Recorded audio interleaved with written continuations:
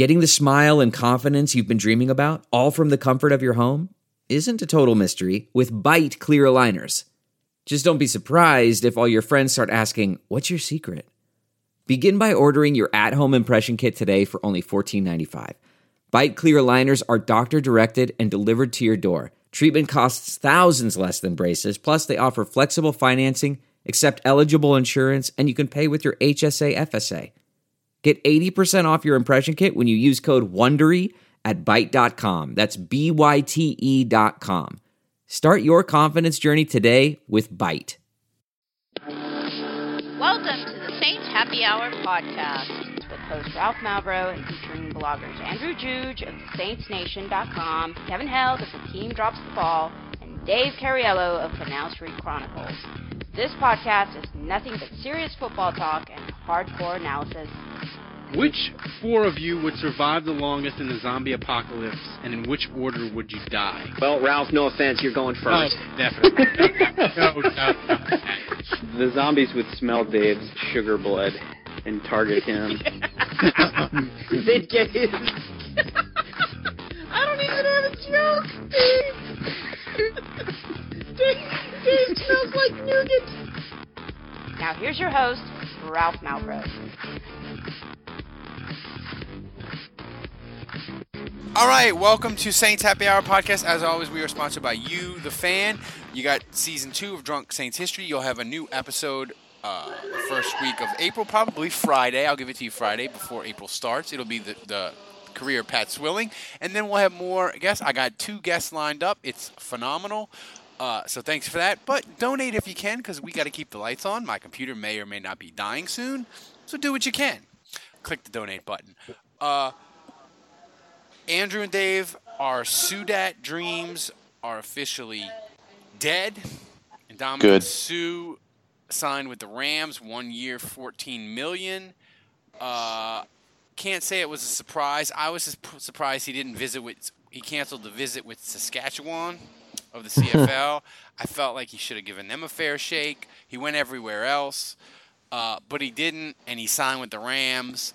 Andrew, I can't say we were surprised, but the 1 year, like, I looked at the offer when you called me, you said it was 1 year, $14 million, and I was like, oh, the Saints weren't doing that. Like, they couldn't have matched the 1 year, $14 million offer without, like, fucking up the cap for next year, right? Yeah, I mean, obviously, if they were offering a 1 year deal for $14 million, I mean, the Saints can't compete with that. So, my guess is that if the Saints were offering anything, there's a couple things they could have done. They could have offered him a 2-year deal with, like, a couple phantom years. But I just don't really think Loomis wants to do that. I think he would do that to sneak under the cap when he's hard up against it. But I don't think Loomis wants to do a bunch of deals like that in years where he doesn't have to. So to me, like, I just look at that contract and I'm like, yeah, I mean, I don't really see Loomis giving, Sue 2 years or 3 years for the same average per year. So that number was going to be tough to compete with. I mean, I think we all knew where this was going. I mean, it was all signs pointed to the Rams, and it just didn't feel like he was going to come to the Saints. So we could sense it was going this way, but at the same time, I think there is, I mean, at least for me, a little sense of disappointment just in that. And you look at the NFC and the Eagles haven't done a ton, but they get Carson Wentz back. And Michael Bennett. Yeah, they did get Michael Bennett, so that's something. Although I don't think adding Michael Bennett is necessarily any better than what the Saints have done this offseason. But then you look at the other two teams. Kirk Cousins at quarterback and Sheldon Richardson for the Vikings, and then you look at what the Rams have been able to do with their corners and Marcus Peters and Ndamukong Suh. And so, I feel like those teams are already maybe a cut above the Saints in the playoffs last year.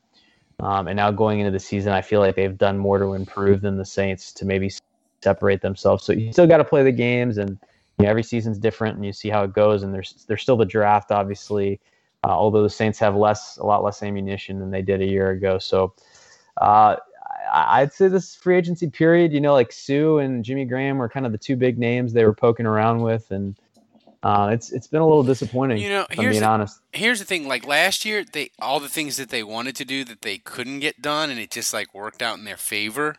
You know, like they didn't get Malcolm Butler, but they ended up with Lattimore. They couldn't get Zietler done, but they got Warford. Like a bunch of things. Like they couldn't And get then Warford goes in the Pro Bowl, right? Yeah, they couldn't get Reuben Foster, but they got Ramczyk. Like it all worked out in their favor. I feel like Dave, like these almost misses this year are going to come back to bite them. Like not because it just like that's how it goes. It goes in cycles, right? But you apparently they missed out on Sue. You're not too broken up about it. No, I mean, it's been a boring free agency period. If you're a Saints fan, they're not making any big splashes. Yay, fiscal responsibility. But yeah, exactly. Fucking boring, though. And well, hey, I'm sorry, buddy. I'm sorry. But the Patriots don't usually make huge splashes in free agency, and they seem to do all right. And I would be a hypocrite if I said I wanted to see them make these big splashes, because me, I'm always about trading down and getting more draft picks, and I'm always about picking up role player, good fits and all that kind of stuff. And look, it's been boring. It's been a boring free agency. It's been bland, but I applaud the Saints because it seems like, with the Jimmy Graham thing, with the thing, with the Wilkerson thing. Did you just Ralph? Sue. That's a Ralph. It feels like to me that they have limits in their heads. They're only willing to do so much for, they were only willing to pay Jimmy Graham so much. They were only willing to pay Sue so much. They were only willing to pay Wilkerson so much or whatever. And they're not, they're sticking to their guns. They're making resolutions and they're sticking to them. And I think that's good, because I think in the past they've kind of been like, oh, we're not going to pay more than, $30 million for Jairus Byrd. Oh, it's going to cost $60 million. Oh, well, fuck it. Let's do it anyway. It's true. I will admit I was wrong. I figured the Saints, they couldn't, like, I figured the only thing that was stopping them was people telling them no. Like, that if Zietler would have told them yes, they'd have done it. If Bill Belichick would have caved, they'd have paid Malcolm Butler the $50 million. Like, the only thing stopping them was people telling them no. Andrew, they really did show restraint this offseason, and I think I'm wrong. Like the YOLO days might be over with. Yeah, they didn't really go YOLO. I mean, my only problem is I feel like they have their line in the sand. Like, well, we will pay up to this much for you. And I mean, with Grammy, it's not like they were totally fiscally responsible. I mean, they were still going for Sue and going for Graham, but I think they just kind of decided, look, like, this is what we're willing to pay, and we won't go above it. And if that's not cool with you, then it doesn't make sense for you to come to the Saints. Well, the Graham contract was fucking ridiculous. Sue is not that ridiculous for the Rams, but the Graham contract for Green Bay was fucking ridiculous. But I think now that they've got a short history of drafting well, that takes the pressure off during free agency, because you can say, oh, well, I'm not going to pay this much, and I have confidence, and I trust my front office in addressing these needs in the draft instead. And my only issue with free agency so far is that I feel like we haven't really addressed two of the biggest needs. We haven't gotten either a big number 2 wide receiver or tight end, or some kind of safety valve red zone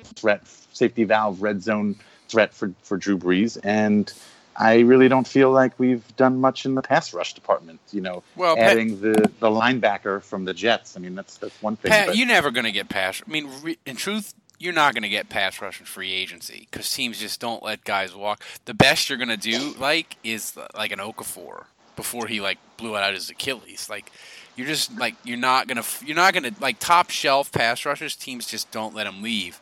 But before we get to the free agent visit that the Saints had over the weekend, Andrew, if you're Drew Brees and you're looking at the Saints in free agency, and you kind of gave them a little bit of a discount, what are you thinking as you're watching them do free agency? What am I thinking just about if you're Drew Brees and you're watching them? And you're like, yeah, they didn't get Graham. They didn't get Sue. They haven't got me a receiver. I mean, I think Breeze is the eternal optimist. I just think Breeze is like, no, we're knocking on the door. We're so close. And I don't know, man. I mean, the Saints still have Breeze and Sean Payton. I mean, it's great that like the Rams and Mike Thomas. Yeah, but I mean, it's great that the Rams are so good now. But like, the Saints are going to play him this year, and Sean Payton's going to come up with a great game plan, I'm sure, to find a way to put up points on them. And Goff throws a pick here or there. I mean, I look at the Rams I and to me, the Rams offense is not marketably better. In fact, they lost Sammy Watkins, right? Yeah, they did. Yeah, so I would say they've taken a step back offensively, and so. But goddamn that defense. Yeah, but I mean, look, the Saints defense gets a little stronger, and it's harder for the Rams to score. And I mean, I still think they can compete. So as long as Breeze is playing at his normal level and Sean Payton's in the building, I still think the Saints can compete with any team. So I think I do think they're going to have to do well with this draft. I will say, I do think the Saints kind of got their ass kicked by the Vikings and the Rams in free agency. So. They're going to have to make up for that in the draft. And I do think, whether it's getting a tight end in the first round that makes a major difference offensively, or, getting a pass rusher that, can get them 6 sacks this year, they're going to have to do something in the draft to move the needle. I think Todd Newberg, a big fan of the podcast and Twitter follower of mine, I think he summed up free agency perfectly. He's like, it was Christmas and all we ended up getting was re-gifted Patrick Robinson. We thought we were going to get Sega Play, we thought we were going to get a PlayStation, a new moped, all this fun stuff. We got re-gifted P. Rob. Right, but instead you got socks and underwear, which, hey, look, is not exciting, but you know what? You need They're it. useful, and you're going to use them. That's right. And it's boring, but you're going to need those things, and you're going to use them. Well, here's one thing, Andrew. The Saints did have a guy visit over the weekend, Cameron Meredith. He's the Bears wide receiver. He was out all last year. But in 2016, he caught 66 balls when the Bears quarterbacks were garbage. He's coming off an injury, so the Bears have the right to match any offer that he gets. But the thing with the Bears is they paid Allen Robinson $14 million a year, and they paid Tyler Gabrielson $7 million a year. So if the Saints would make him a substantial offer, I think the Bears might pass. But how much money do you pay a dude who didn't play last year? Yeah, I mean, he's appealing to me. I mean, I just look at I looked at his highlight reel today, Ralph, I told you, and, size-wise, he's exactly the same as Michael Thomas.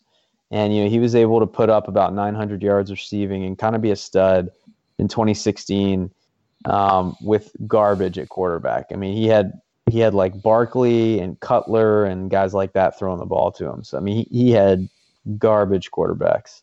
And he was able to put up some nice stats, and he was a really good young player.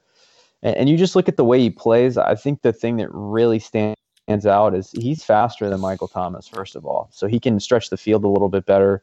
And he has a similar ability to Thomas after the catch. And he has a similar size. So, like, he runs good routes. He has good hands. So, like, on third down, that's really going to help. But, when they run those tunnel screens, or if they can get him to beat a guy in the slot, like he's a guy like Thomas who breaks one tackle and he's going 8 to 15 yards. And so, Breeze is such a high percentage passer and quarterback that, you break 1 or 2 tackles and those little 6-yard passes become 15, 20-yard gains. It's like, he's the type of player that I think fits this offense really well, and it would be nice. It's kind of like I never got out of Brandon Coleman. As nice as Coleman's size was, I just never really felt like he played and attacked the football that physically when he was a receiver. When he was a blocker, he was physical because he was braced for impact. But I just felt like maybe it was something mental, like he never caught the ball that consistently, and he just didn't have like the physical mindset to go with his frame.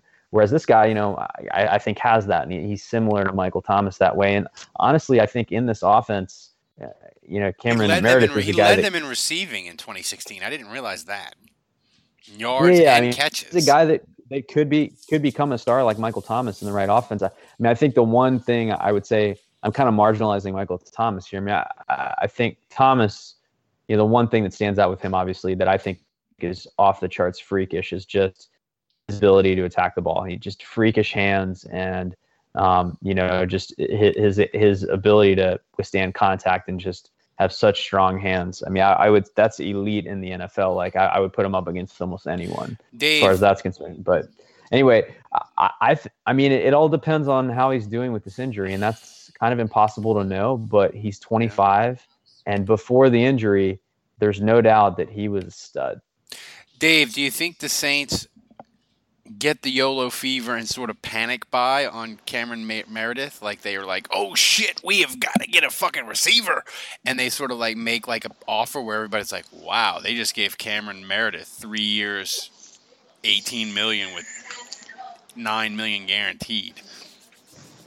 I hope not, because I feel like we're not really in the panicking part of free agency anymore. I feel like that's past. I think at this point in free agency, you've got a little time to feel it out or whatever. Again, we just talked. The Saints, obviously, they have going into a month before free agency even started, possibly even more than that. I am sure that conversations were already had and agreements were made on what they were willing to pay for what positions or what players. And I think we've seen that they're not going to go over that. So if they paid Cameron Meredith 3 years, $18 million, then it's because they really feel that that's what he's worth and that's what they would need to do. Look, Andrew puts a positive spin on it. He sounds like a pretty good get, but he can't be that great if he's still available in free agency. Well, he's a restricted free agent, and he was tendered by the Bears. So the thing is, like, at what level was he tendered at? He was undrafted, so he was tendered at the lowest level, which means if he leaves, they can match, but if he leaves, they don't get anything. And they have a shit ton of cap space still. They do. So, but the Bears signed Burton at tight end, and then they signed 2 receivers, right? Yeah. Allen Robinson and who else? Gabriel from the Falcons. Yeah. So, the thing about Meredith is I don't think the Saints can get him unless they sign that huge contract you're talking about. I think the only shot at getting a guy like that is signing him to 3 years. Because you can't poison pill the contract anymore. So basically, you just have to do a shit ton of guarantees or like an upfront bonus that teams don't like. Right, and then just hope the Bears are like, yeah, we can afford it, but we're gonna pass. That's kind of how you play that if you decide you want him. And so that's why the visit is so critical. Obviously he had a busted knee; he didn't play last year. So, I think you run them through a ton of tests and, trust your team doctors and make sure that the knee checks out. And if it does, then you try to make you try to make them a huge offer that you hope makes the Bears think twice about matching. How high would you go, Andrew, to get him? Assuming his knee checks out? Yeah. Yeah, I just think this offense desperately needs something that's going to help them on third down. Even if they get him and he plays well, they still need to probably go tight end in the first round. So, I would if he's fine, I would consider going 4 years, $24 million. Ooh, with like 10 plus. $6 million a year. Yeah, he's 25, so a 4-year deal, keeps him till he's 29, and I'd put some heavy guarantees where you can't eject until year 3 or 4. Yeah, because that's what they're going to have to do. Because the Packers tried to get Fuller, who's was a corner that was always hurt, and he had one good year with the Bears. They gave him 4 years, $56 million. The Bears matched it the same day. Yeah. So, that's the thing. But, with the Bears, are they really going to commit, $20+ million to wide receiver? you know, and that's what you got to become do. The one thing I will say, I hope. I don't know. Crabtree got 3 years, $21 million. Yeah. I mean, that's so. But that's so. What does that work out to a year? $7 million. Okay, so I don't know. I mean, the one thing I hope is if they're going to do it, make a legitimate effort. Don't just negotiate a contract that the Bears are like, yeah, whatever. Like when the Bears tried to get Josh Hill, they signed him to like 3 years, like $5.1 million, and the Saints were like, yeah, whatever, we're matching that. You like make a fucking effort to get him. Like if you're gonna do it big and try to get him. Don't just do a contract that's like that's easy for the Bears to match. And fuck over Ryan Pace because he's a dick. And I don't like him. He stole Stinton last year or 2 years ago when the Saints needed a guard. Didn't he steal a kicker or something from the Saints? He did a bunch of things I don't like. Am I misremembering that? Who? The Bears, when the Saints needed a guard in 2016, they signed Josh Stinton. And then they do something with a kicker that the Saints I forgot. But Doesn't ring a bell. But anyway, I don't like Ryan. No, they took Connor Barth right after we cut him, right? Oh yeah. So that's it. So I guess Odell Beckham is reportedly on the trading block. The Rams are sniffing around him. Of course, the Rams are sniffing around everybody. Because the Rams need to win to fill their stadium. Like the Rams, 5 years of 10-6. Any other NFL city would be like, yeah, we'll be good for 5 years, and we'll maybe win a Super Bowl, maybe go deep. Like the Rams need to win fucking now to fill that stadium, to get excitement, so that when they get to the new stadium, people give a shit. So they have to win fucking now. They don't want to like stretch their window out long term. They want to win now. But not. Do you think the Saints will go yellow? Because I don't think they're going Odell Beckham because they can't pay Beckham and Michael Thomas. But Andrew, if you were running the Saints and you knew that Drew Brees was 39 and the Giants called you and you could work out an offer where you could get Beckham and keep your first-round pick or finagle some sort of trade that was acceptable, would you go YOLO and bring Odell Beckham home because he's from NOLA? I stay away from Odell Beckham, and this is, I mean, listen, this is the homer and me talking. I was all in on Jarvis Landry, so, but to me, it's all about fit. And, again, these guys that you have to trade for, it's kind of like Butler, right? It's like these guys you have to trade for that are in the final year of their deal. And then you have to give them the huge contract and you have to give them a draft pick. And he's coming off a major knee injury, and there's some off-the-field issues and locker room problems. And he wants to get paid like $18 million a year, and you have Michael Thomas on the roster who you're going to have to pay eventually. And how's he going to feel about that? So, to me, there's just too much going on. I mean, he's a great player. He's obviously incredibly talented. I think on the field he would help the Saints if he's okay physically. But I don't know, man. I just, it doesn't feel like, there's just too many variables for me to feel comfortable about it, I guess. Dave, if he played for Tulane, would you be all in for Odell Beckham? I'm all in for anybody that played at Tulane. Let's get Ryan Grant. That makes way more sense. Did Ryan Grant already sign? He signed with the Colts for like $10 million less. Poor guy. I know. Sprained ankle cost him like $10 million. But no. But to be honest with you, even though he did go to LSU, I would be all in on him just because he's like an uptown kid. I mean, he went to Newman. he went to grade school, St. Andrew's Episcopal, like on Carrollton Avenue, which I pass every day. So I'd be down with that. Yeah, I mean. But Andrew's right though. I mean, he's not a good fit. I don't think it. Yeah, I mean. You can't pay receiver $30+ million, but do either of you think he'll get moved? I do. Yeah. I mean, it's considering what this whole thing came the day after the Giants owner said that basically said everybody is expendable, nobody is safe. Yeah. Right? Didn't he? What were his exact words? We're not. I don't know what his words were. We're not looking to move him, but he's got to start acting a certain way. No, but then, well, yeah. So, Andrew, do you think he'll get moved?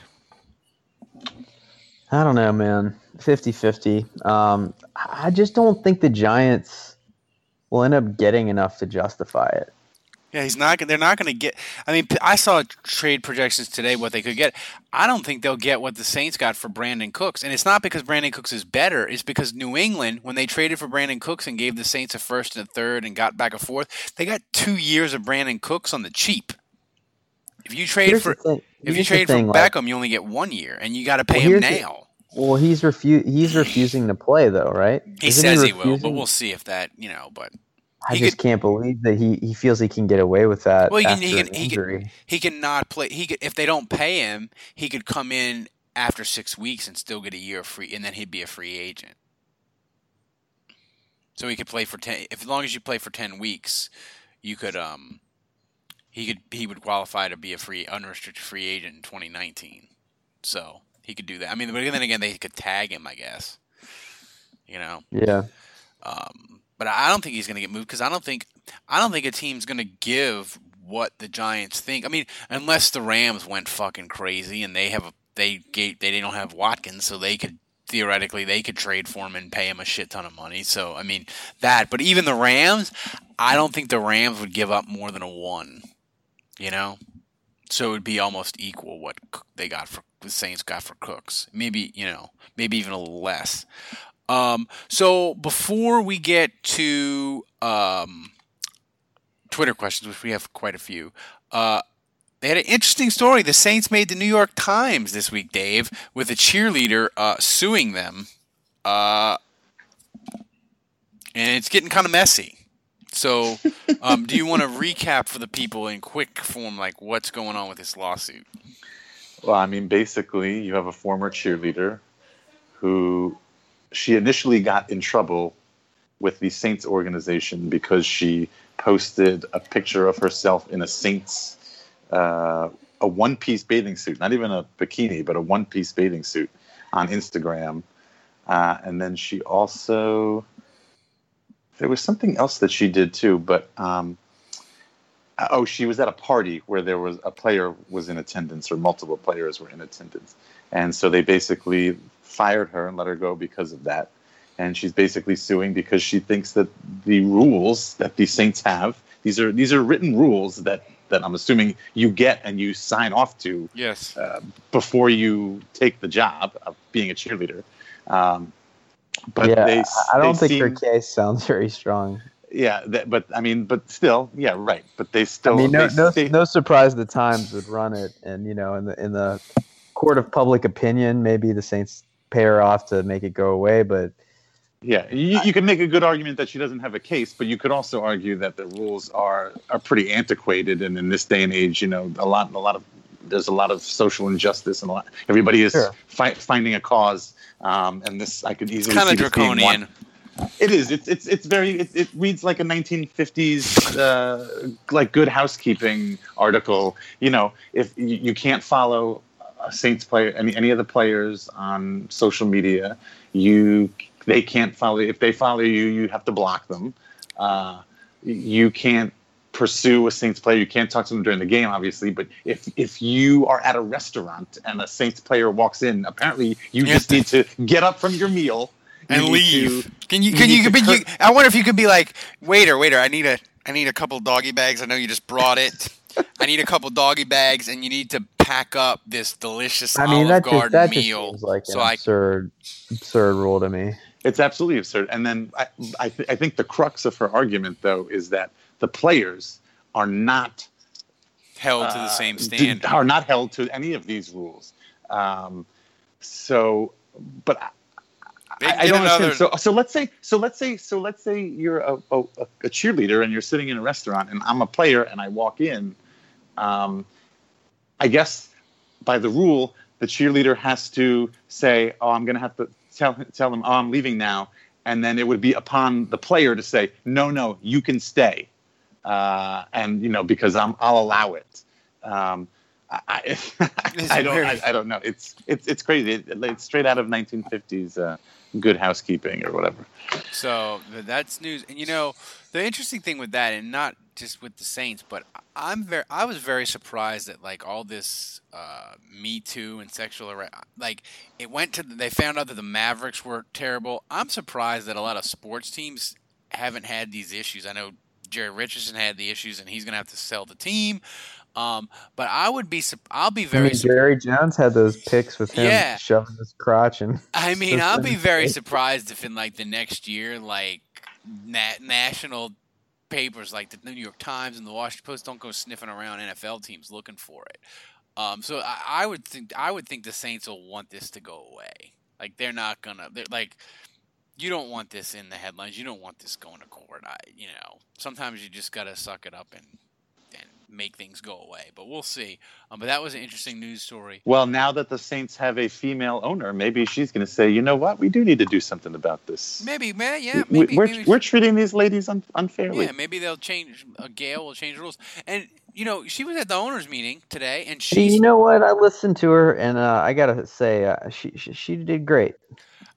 I have to say, you never know, but I've said all along, I think that Gail Benson.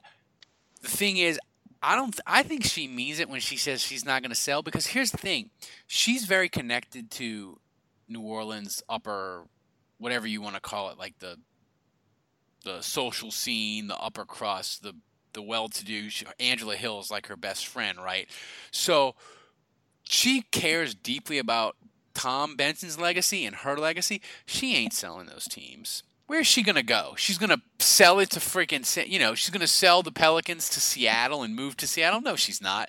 Now, she doesn't have any kids, so you don't know how it's going to go, and she's 70, so you want her to live a long time. But I watched it too, Andrew. I found her very well, and I found it believable. Maybe in 5 years, it'll all be a sucker, and we'll be like, I can't believe we bought it. But I believed her today when she says she's not selling, and she's here for forever, Yeah, and she said everything that, I hoped that she would say. I think she was a good representation of the organization, and I just think she's handled everything this whole week really well. I think if there was one thing that you were to ask me, how do I want this to go? I would say that I don't necessarily trust that she has the experience to manage this the way it needs to be, so that I would want her to put her trust in the hands of Mickey Loomis and Dennis Lauscha and Bensel, and let them run the organization and kind of not meddle unless she feels like she has to. And she said exactly that. She basically said, hey, I've been trained for this, I know what to do, and I'm going to trust the pros that have been doing this, and things are set up for me to be successful because I have a great team in place, and I'm going to let them do their job. And that's exactly what I wanted to hear out of her. And I trust that she'll do it.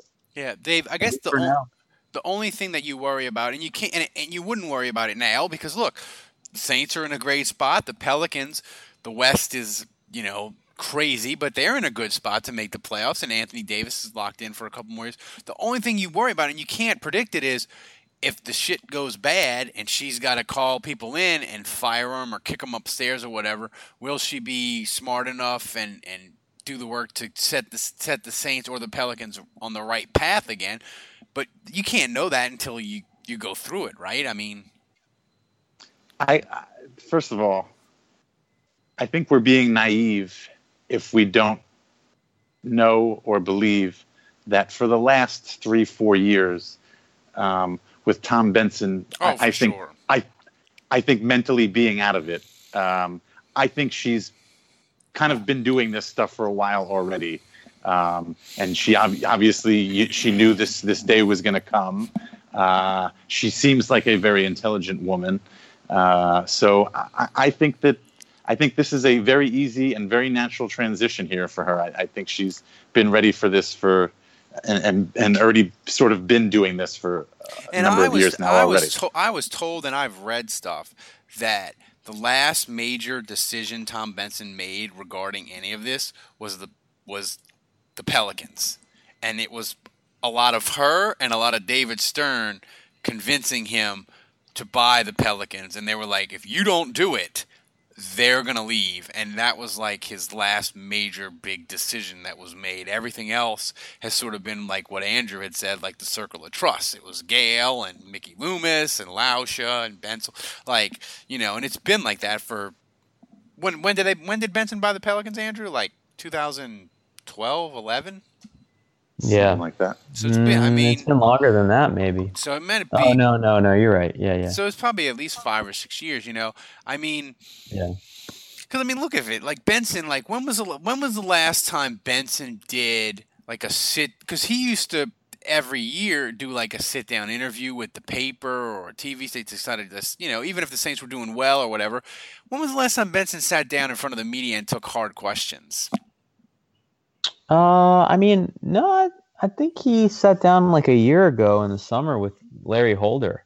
Did he? And had like a lengthy interview. Yeah, Maybe. I mean, you know, I mean, he was still going to the office every day, and you know, I think as he got older, you know, it probably got more difficult for him to kind of sit in meetings for long periods of time and you know, kind of make the hard decisions. But you know, I he was certainly still the figurehead. He was still going there and still sitting in on the meetings, and you know, I think there's a lot of respect there for, you know, the people that he's hired. I mean, I do think he has loyal people in place. Would you? I've always felt that Loomis truly had Tom Benson's best interest in mind, and that he has been loyal to him at every turn. And so, you know, for better or for worse, I mean, we've always said this about Loomis, that he's untouchable. He is. Yeah. He is fucking untouchable. Untouchable. I missed last week's podcast, and I wanted to talk about that because I had texted you guys about it. You know, the fact that these three guys, are named in Benson's will and put in given fairly important roles and responsibilities as executors, yeah. Obviously, it says a lot. And I don't have a problem with Lauscha or Bensel. I mean, they're behind-the-scenes guys. They don't necessarily affect the on-field product. Now, Mickey Loomis, being general manager, he has a bigly effect on the on-field product. And obviously now, him being listed in this damn will, obviously it shows you the relationship that he has with the Benson family. So it's obvious that he's not going anywhere. So my concern that I brought to you guys last week when this happened is like that means that, you know, Mickey Loomis is untouchable. So what happens if he puts together 3 terrible years of running this team? The Saints could go winless for 5 straight years. Loomis would still have a job. Exactly, because of his relationship with the ownership. And I mean, fortunately, Ralph kind of talked me down from the ledge, and he said, you know what they would probably do is they would probably, quote unquote, demote him upstairs. Upward. Yeah, that's what the Bears Right. did. The Bears, when George Halas died, his daughter got the team, and the daughter's husband, Ed McCaskey, was like in charge of it. And they were so fucking bad that they were like, look, dude, we're going to make you like chairman of the board, but you're not running the day-to-day anymore. And they can't fire him because he's family, right? So I don't think they would do that. Exactly. Like I think they would be like, Mickey, you need to go upstairs and you can be in charge. You can oversee both and you can help us hire a general manager or whatever. But like, it's been 4 shitty years, and You can be the Duke, the kick-ass Duke. yeah, I mean, so it isn't bad. But the thing is, Mickey Loomis will always kind of be around and always kind of have a say in it as long as he wants, and we just have to like come to terms with that, you know. Sort of like other teams with like, not that Mickey Loomis, not that he owns the team like Jerry Jones, but he's gonna kind of be just around, and you just have to make your peace with it. But my final question on this before we get to people's Twitter questions is there anybody else that you would rather own the team than Gail Benson? And I honestly, at this moment, I can't think of a scenario that's better than her owning both of the Pelicans and the Saints at the moment right now. I mean, there's nobody that I can think of that would like make sense. Like, are you talking even like about in a fantasy world where anybody could own the team? Yeah, like come up with a person that could own the Saints that you would feel better about them not selling them or moving the team. Deuce McAllister. that could afford to buy them. Yeah, no, I got nothing. Maybe the Mannings, but I don't think they have two. I mean, Yeah, maybe the Mannings. But Rita Benson, Rita LeBlanc, that would be worse, you know? Oh, my God. That would be so much worse. I'm glad Gail's in place. I'm glad Gail is owning the team, and if Rita would have already, Mickey Loomis would already be fired. He would be. Sad day. She might fire them all after going 11-5. Just clean it out. Breeze would be in Minnesota. Mickey Loomis would have been fired 5 minutes before the plug was pulled. And then Breeze would be in Minnesota. and there would have been a second line, and then there'd be torches looking for her on the street. Yep. Dennis Allen would be the head coach. Yeah. I guess my question though is, when we're talking about Loomis and Lauscha and Bensel, why is there that relationship between those three guys and Benson and Gail, Tom and Gail? I mean, what is it about those three? What have they done over these years that would elevate them to that stature? I mean, because Lauscha's been. Has there ever been? Has there ever been any franchise where an owner has died and put their and done this before and put them in the? I don't think so. That's a great question, Dave. I can't think of it. The only thing I can say is Benson's. Lauscha ran the books, and the Saints made a crap ton of money for Benson, so that. Why Benson would be loyal to him. They built a Super Bowl. Super Bowl team, yeah. And also too, his family life was complicated. Man, he lost 2 wives. He lost 2 of his kids. He's estranged from the third one. I mean, and the thing is, Benson's kids, even when they were alive, like they just weren't interested in it for whatever reason. They weren't like.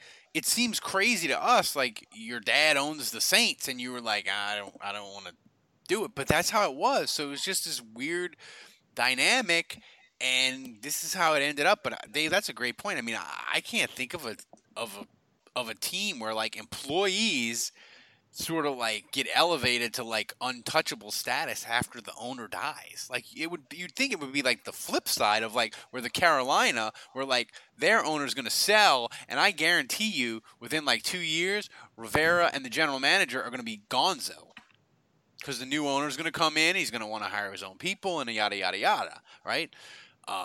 So. I mean, it's really crazy. I would love a hardcore listener to like tweet us and like find a situation that is what's happened with the Saints, another NFL team, or even another sports team, because I'm having a hard time thinking of one. Andrew, can you think of any at all? No. No. I mean, I'm trying to think. Nope. I just. So. I mean, why not? Like he was very. Benson was very religious. I mean, why not like Archbishop Amond or whatever? Somebody like that. I don't know. Yeah, I mean, maybe because he's older. I don't know. He wants somebody younger. Mickey, we said it last week. Mickey Loomis going from the cap guy that Randy Mueller brought in. The bean counter. The bean counter guy that Randy Mueller brought with him from Seattle to do contracts. From that in 2000 to untouchable status 18 years later is crazy. I know, and Loomis, and that he's the weirdest one. Like Lauscha, I kind of get that because being an executive of a will, you're talking about making financial decisions, and Lauscha is a CPA. Lauscha was his right hand man. I mean that I get.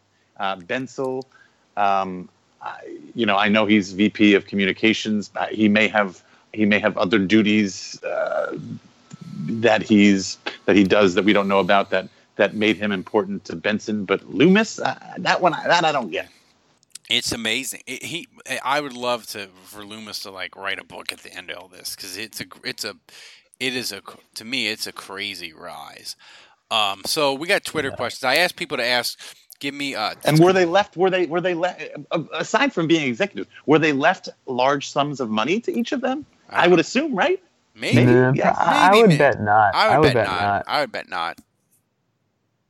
I would bet not. Or at least some provision, like they are now provided for. They have some trust for each of them in their name or whatever, or something like that, or for their children. I don't or think something they're beneficiaries to the estate. I don't. I bet not.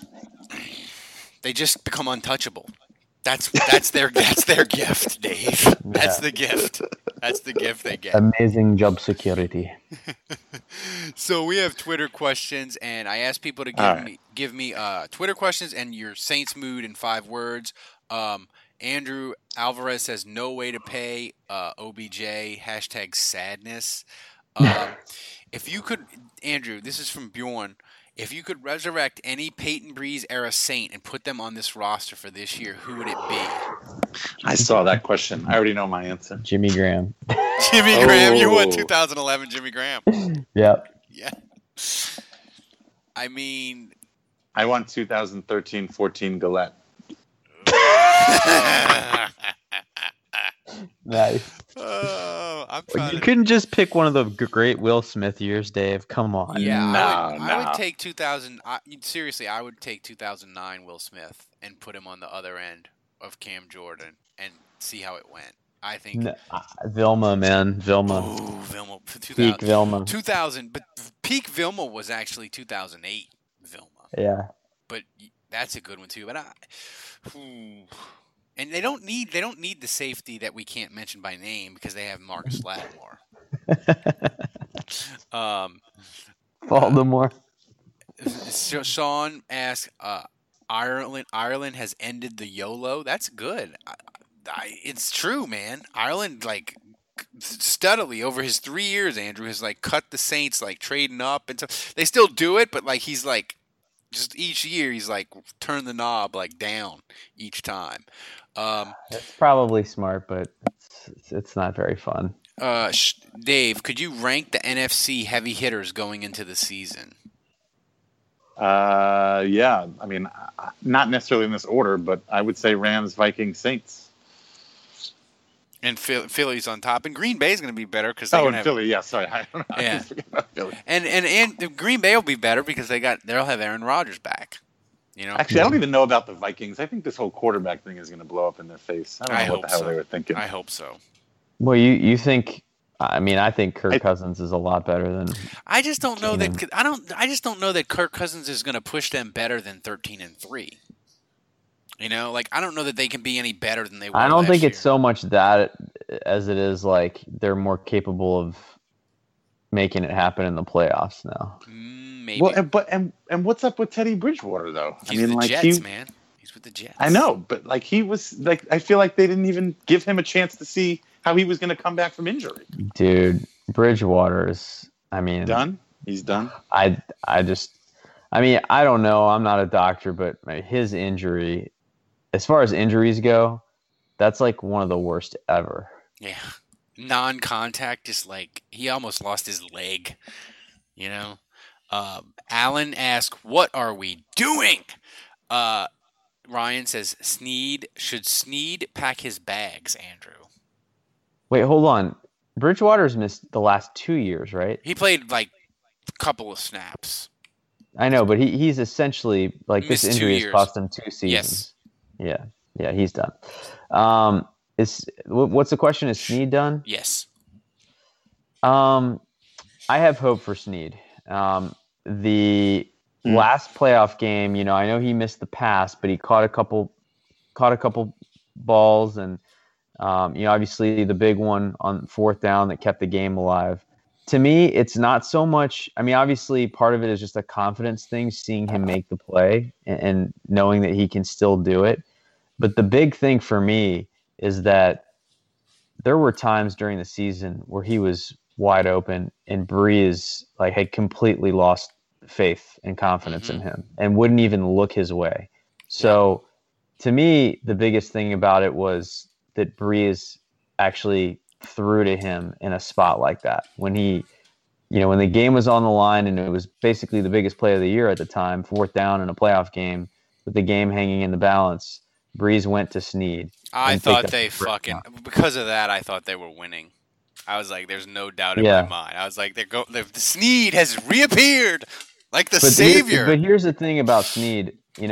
I do think he cost himself so much money. Oh my God! So much money, and I just think when you look least back at the 12 season, the DUI, and then you can't do anything about the hamstring, but then he comes back out of shape and he looks slower and he just wasn't the same player. And this is it for him. And I don't know if he's going to be back with the Saints. He's visiting other teams. He might get signed to an offer sheet. I don't think he's going to get much going, and the Saints, he'll probably be back with the Saints. But I just think this year Snead needs to commit himself in the offseason to getting in the best shape possible. And he needs to redevelop that chemistry and trust with Breeze because this is it for him. Like if he has another hamstring issue in training camp and he gets cut or is kind of buried on the depth chart again and not really playing, his career might be over. Like I don't know if he signs. I don't know if maybe he gets another deal and for next offseason to go somewhere else, and then if he doesn't get through training camp healthy, then his career is done. So if he wants to get a big contract next offseason, and kind of reassert himself as a player in the league, like this is a huge year for Snead, and I just think he's got to have the best of off seasons. No room for mistakes, but I hope he'll be serious about it. I think the way this year went for him is a huge clue in to motivate himself and recommit himself. Yeah. Aaron asks, Ralph, are you ready to suit up, play receiver for the Saints? Because at this rate, we need you to play wide receiver number 3, bad arm and all. That's true. They haven't re-signed Brandon Coleman. They're a little thin. I'm ready to go. So Christian says, on to the next one. Aaron says 5 words: shit, shit, shit, shit, shit. That was 7. That was 7. This is an interesting question, Dave, from Saints Europe. Who are the Saints trading for? You can't let me believe they are going into the season with $9 million in cap space. I don't know if they're trading for anybody, but I think they might have one more signing left in them. I can't believe Kobe Fleener's still on the team. And I'll tell you this: the Saints, they haven't in the last couple of years, but Loomis has a history of not being afraid to trade for veterans on draft day. And the Saints have 2 fifth-round picks, so that's the kind of picks that veterans usually get, those like 3rd, 4th, 5th-round picks. I could see the Saints going out and getting a veteran receiver or a veteran tight end that we're not thinking of the name right now, and we'll be like, wow, the Saints got that guy on draft day? That's interesting. So I wouldn't rule it out, especially wide receivers, because the Saints really, they have a history and they believe that they can resuscitate dudes that are dead, like David Patton and Billy Miller. So they have a history of between the rumor about Decker and Jarvis Landry, they were interested in Jimmy Graham, and now Cameron Meredith. They're obviously getting pretty desperate. And, they got to do something. Desperate. So, yeah. We have to mention Sean Payton roasting that female reporter on Twitter. He shut that fucking down. And I think it was that he knew Cameron Maybin was coming in, and he didn't want to Cameron who? Cameron Maybin, the baseball player for the Astros. Cameron Meredith. Hell, we'll take him. He can play receiver, right? He can. He had some. What position does he play in baseball? He plays center field. Mostly, he just plays. Oh yeah, he'll be a great receiver. Just plays center field and steals bases. So I was just checking Nick Underhill to see if the Saints had actually signed Maybin, because that's a tradition by the Saints. They make a move. Who? I did it again. Shit. Are you? Let's see. Cameron Meredith was in over the weekend. Yeah. So, yeah, I don't know I don't know if they'll sign him to an offer sheet. This is a great point by James. Come on, we know they're getting into the second round. Can we kiss all those later round picks goodbye? Yeah, pretty much. I told Ralph, I may have said this on the podcast. Sometimes I can't remember our phone conversations versus podcasts, but I told Ralph, there's no way in hell the Saints have their second round pick next year. They're going to pack it. There's Next just round's no number way. 2. Next round's There is no way they're sitting from 27th overall To in the 91. first round to 27th overall. I'll do you one and better. Third. I don't think There's they're just no way they're going to sit that long. I don't think they're going to have their 2019 second, and I don't think they're going to have their 2018 fourth. I think they're going to package the 2 and the 4 and get into the second and keep the third from this year. So they'll end up with 3 picks in the top 100. I mean, I think if you were betting in Vegas, like the odds of them having a second round pick in 2019 is off the board. And here's the thing, like if the Saints, Dave, if they want whatever, like let's say it's the second round and they're like, let's say they pick a linebacker or whatever in the first round because the grade's so good, and they have and in the second round they're at like pick 40 and they have like a first round grade on a tight end, and Jeff Ireland said, this is the tight end that's got the best grade that I've graded the best, and this is the tight end we need to fix the third down situation offense. They're not going to go against the guy who's been fucking smoking hot picking draft picks, So if he says go get the tight end, they're going to fucking do it. He's like a dude that's throwing the hot dice at the craps table.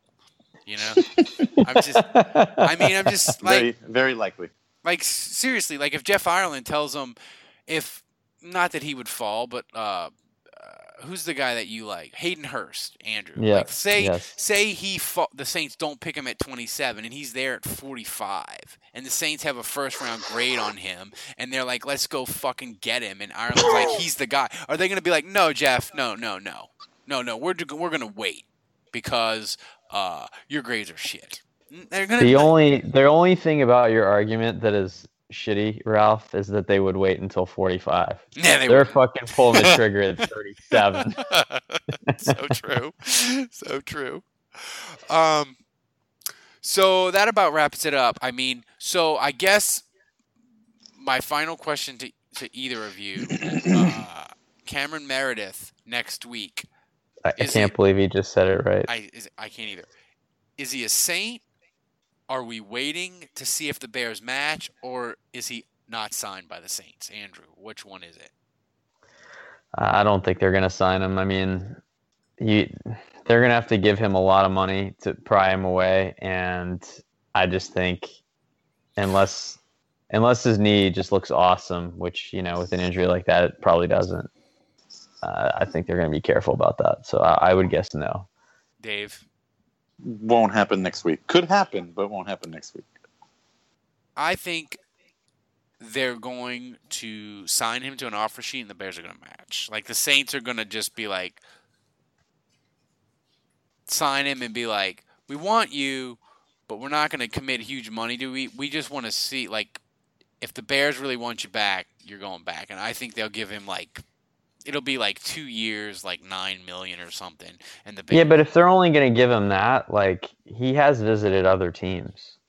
Like, I mean, he could probably get a deal like that from someone else. Like, I think he's visited like 3 or 4 teams. Yeah, so. But none of them are as good at quarterback situation as the Saints. Like if you're him and you know that the Bears are going to match whatever you sign, right? Wouldn't you at least roll the dice with the best quarterback situation? Like if you got 2 years, $9 million from Baltimore and the Saints, like wouldn't you say I'll sign with the Saints? Because I think both. No, I don't think the quarterback situation matters at all. I think he is coming off of ACL, and whichever team.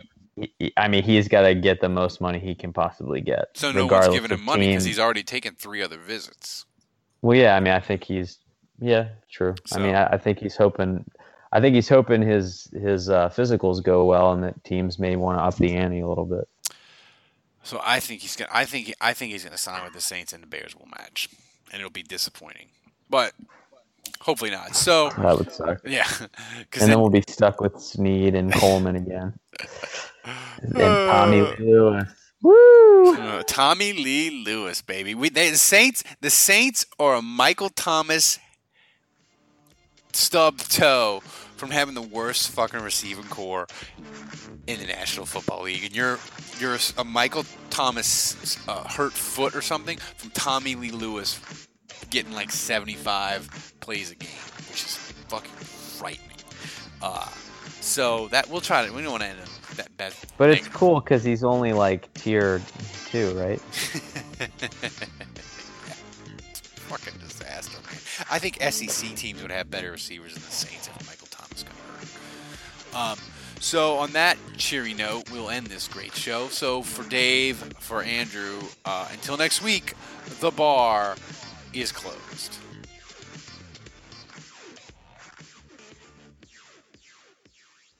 There are some things that are too good to keep a secret. Like how your Amex Platinum card helps you have the perfect trip. I'd like to check into the Centurion Lounge. Or how it seems like you always get those hard-to-snag tables. Ooh, yum. And how you get the most out of select can't-miss events. With access to the Centurion Lounge, Resi Priority Notified, and Amex card member benefits at select events, you'll have to share. That's the powerful backing of American Express. Terms apply. Learn more at americanexpress.com/withAmex. The spirit of performance is what defines Acura. And now, it's electric. Introducing the ZDX, Acura's most powerful SUV yet. Crafted using the same formula that brought them electrified supercars and multiple IMSA championships, the ZDX has track-tested performance that packs an energy all its own. Unlock the energy and order yours at Acura.com. We're driven by the search for better. But when it comes to hiring, the best way to search for a candidate isn't to search at all. Don't search. Match. With Indeed. Leveraging over 140 million qualifications and preferences every day, Indeed's matching engine is constantly learning from your preferences. So the more you use Indeed, the better it gets. And listeners of this show will get a $75 sponsored job credit to get your jobs more visibility at Indeed.com/match. Just go to Indeed.com/match right now and support our show by saying you heard about Indeed on this podcast. Indeed.com/match. Terms and conditions apply. Need to hire? You need Indeed. I want to tell you a story. It's a story about a scandal, broken relationships, gossip, rumors, money, corporate rivalry, and a broom. A performance-enhancing broom. My name is John Cullen. I'm a comedian, podcaster, and for 20 years, I was a semi-professional curler. And I want to tell you the story about how a single broom almost imploded the 500-year-old sport of curling. We felt like we were bringing a knife to a gunfight. It's the story of a superstar and his fall from grace. I was being dragged through the mud. It's the story of two brother entrepreneurs with a dream. I said, that's great news. It's a story of intrigue. I still don't understand why we want to keep his name secret. The full story has never been told, so I'm going to tell it. Broomgate, how a broom almost killed curling. It was a year I'd like to forget. To listen to Broomgate, search for Broomgate in your favorite podcast app. That's all one word, Broomgate.